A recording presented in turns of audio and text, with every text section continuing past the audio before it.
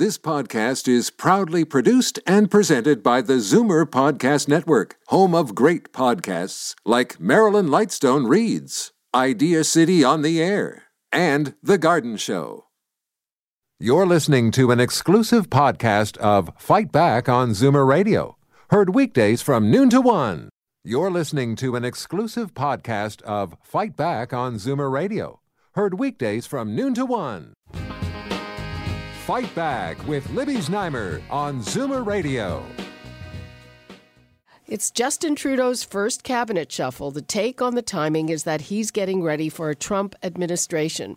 It's expected there will be at least 10 moves in this shakeup. The word is that Toronto MP Chrystia Freeland will be at the center of it. She's considered a very strong performer in international trade, while Foreign Minister Stéphane Dion has been weak to the point of being embarrassing. On the one hand, the prediction is that she will take over from him, but her current portfolio is critical with Trump and his protectionists taking over.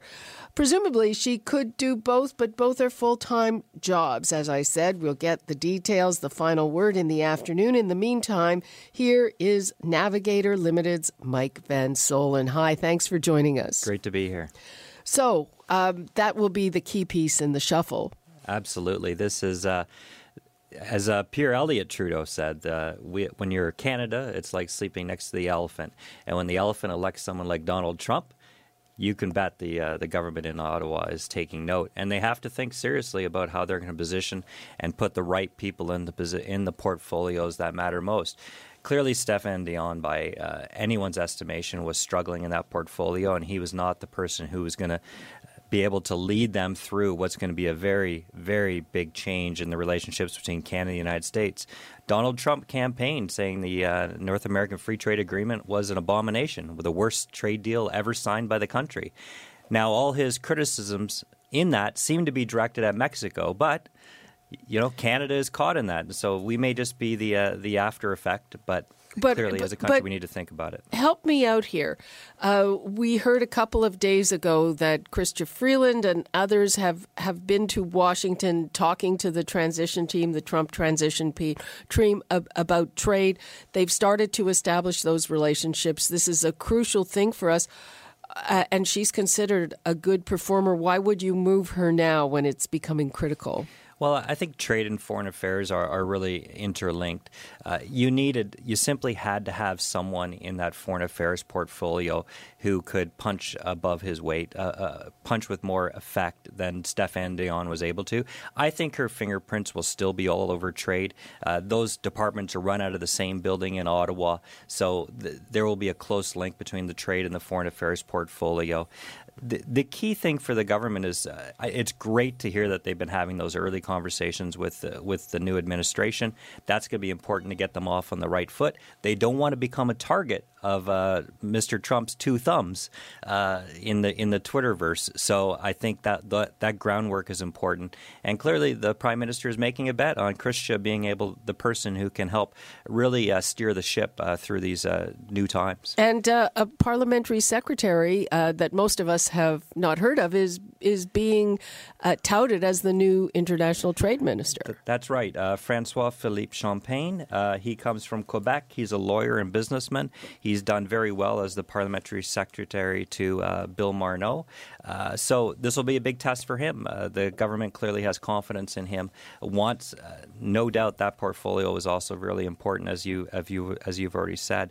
So he's going to get the big job right into the frying pan for sure. Is part of that, the whole Quebec thing? They're getting rid of someone from Quebec. They have to bring in someone from Quebec? Look, there's a lot of factors that go into cabinet making. We'll have to see when they come out of Rideau Hall today exactly who lands where. Geography is always important. This Prime Minister also said gender balance was important. So we may have to see what the scorecard looks on that front, too, after this is all said and done. Okay. What are some of the other changes that we're expecting? Well, we have Patty Hadju is going in to become is moving from the status of women to Labour. If that plays out, that will be a big move. She's new she'll be new to Canadians. Several of these names will be new to Canadians. Kariana Gould is from Burlington, only 29 years old, and she's moving into the Democratic Institutions portfolio. That's the portfolio that's already had so much trouble. I'm not sure that there's a real mandate there, but it's an opportunity for her to be in cabinet for the first time. And I don't know what he keeps putting these millennials in. I mean, the Mariam Monsef. I mean, the only word I can use to describe that is pathetic. Yeah, she was a weak performer, and that's the understatement of the year. This is you don't know how people will perform in cabinet often until they're in the role. Trudeau had the luxury of putting some experienced people, but he put in a lot of people who'd never been in cabinet before, hadn't had the benefit of being in cabinet in junior level, in provincial or municipal levels of government either. So, you inevitably, I won't put too much criticism at his feet for that. Inevitably, one or two people fall on their face. Sorry, but you put people in cabinet who maybe have some experience doing something else. Yeah, but I always push back on this idea that just because you have success in the business world doesn't necessarily translate into you having success in the political world. It is its own universe, and some people move from one world to the other and do great, and some people don't, and we've seen certainly some examples of that. Well, I mean, and the other question is that, he made a promise, an electoral promise about electoral reform, but it looks like he wants to back off that, so why even have a minister? That's a great question. Maybe they'll try to find a way to move off that, and we'll find out that after 2 o'clock there isn't a minister of democratic institutions after all. And, the other thing is it looks like John McCallum is going to be named ambassador. He's going to be retiring from politics. He's a longtime minister. He has been the immigration minister over this whole Syrian refugee thing. Any idea who might take his place? Well, there is some idea that Ahmed Hussein could end up in that role. Really interesting choice. He'll be the first ever MP of Somali descent in cabinet. He's a lawyer, a community activist from Toronto. Canadians will get to know him for the first time. I don't think he certainly hasn't had a big profile on the national stage, but that's the rumor we're hearing out of Ottawa. Mm-hmm. What are some of the other changes? Well, absolutely. You've already put on it, but Monsef she could land at the status of women portfolio. That's certainly. You're going to keep her in cabinet? That's the rumor we hear. Maybe it's about gender balance. Maybe it's about not bruising her reputation too much. But the status of women portfolio, while important in some respects, is certainly one of the most junior portfolios you can find in cabinet. And then the other one.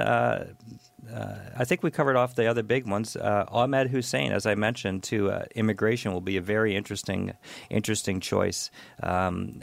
Bringing that perspective of being the first ever MP of Somali descent, we'll see what he's like in what's a big portfolio. And as well, if you think about the Trump administration and all they've said about immigration and how strongly that contrasts with where the Trudeau government is. Would he be the first Muslim in immigration?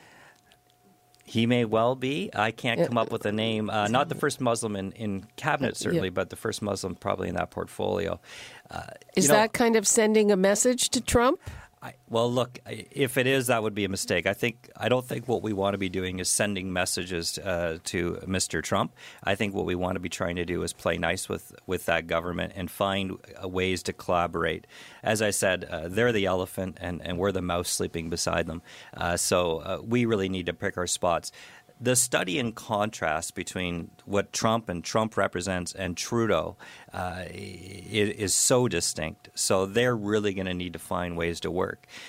In so many ways, it's reversed from 2 years ago where we had Harper and Obama.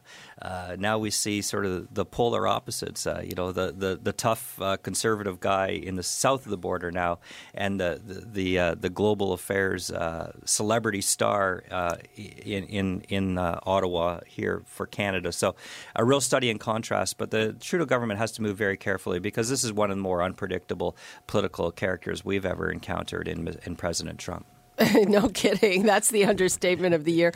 I'm going to give out the numbers in case our listeners have some thoughts on this upcoming cabinet shuffle and whether it's going to put us in good shape to deal with Donald Trump. The number is 416-360-0740, toll-free 1-866-740-4740.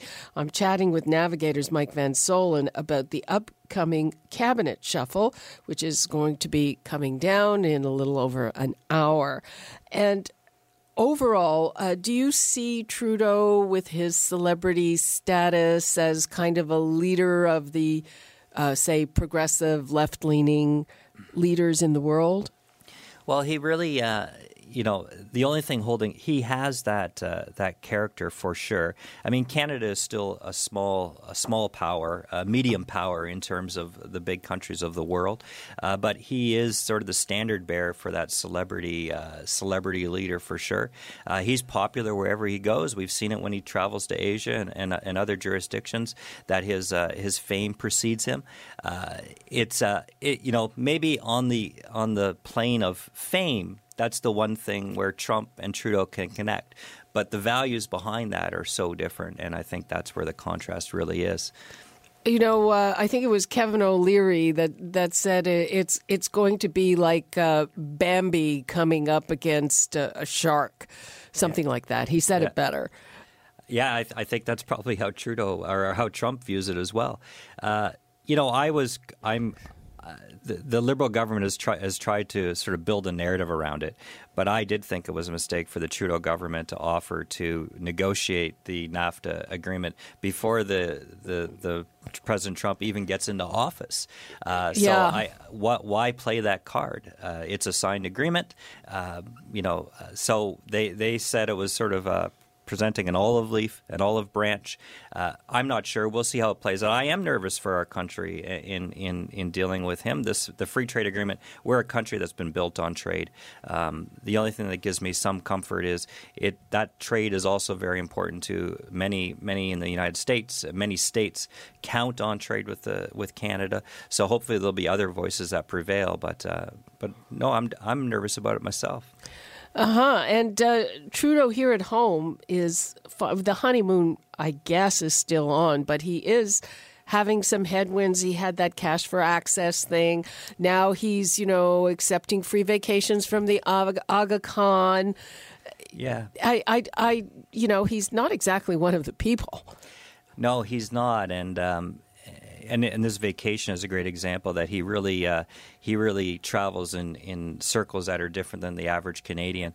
The challenge, I think, for the government, as they are still popular, but they are no doubt facing some headwinds. The Conservatives have had some traction around the cash for access, fundraisers, and a few other pieces where they've been able to poke the government. There's this business maxim that culture trumps strategy. The cabinet shuffle is really about strategy and moving some of the pieces on the board.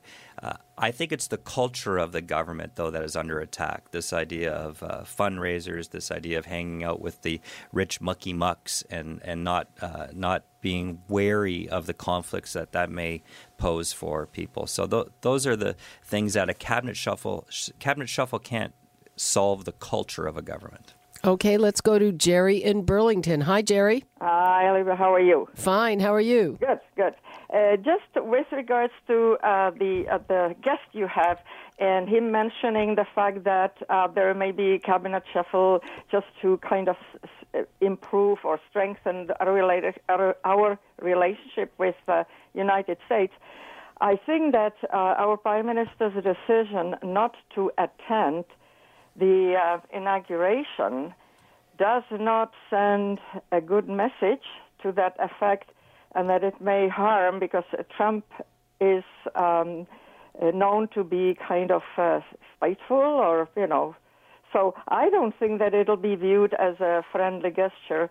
His neighbor to the north, the most important trading partner, not attending the inauguration, I don't think it helps Canada. That's an interesting thought. What do you think, Mike? Well, as a headline, it doesn't look good. I understand that historically, not many Canadian prime ministers have attended that actual event. Trump has proven to be thin-skinned, so I would be careful in government of thinking carefully about any of these decisions, and they should be going over the top to show love to that government and show that they want to work with them. And if that means being the first prime minister in generations who attends the inauguration, that may well be a good idea. I think it will have to be that it's one thing. The government has to think about holistically about how they're going to deal with that government and make sure that they don't feel bruised or that we've ignored them in some fashion. Well, it's funny the way I understand that decision is that Trudeau's going to be doing something extremely unglamorous then, and after the Aga Khan vacation, he's trying to show that he's not doing glitz and glamour, so it's some kind of domestic consideration. But I think, Jerry, you have a very good point. It's a small thing that sends a message. Yes, it does, and I'm afraid that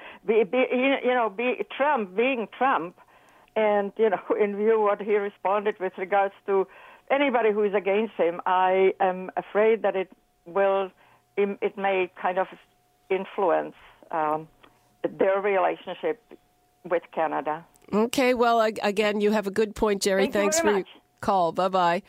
Okay, we how much time do we have left? We have a minute or so.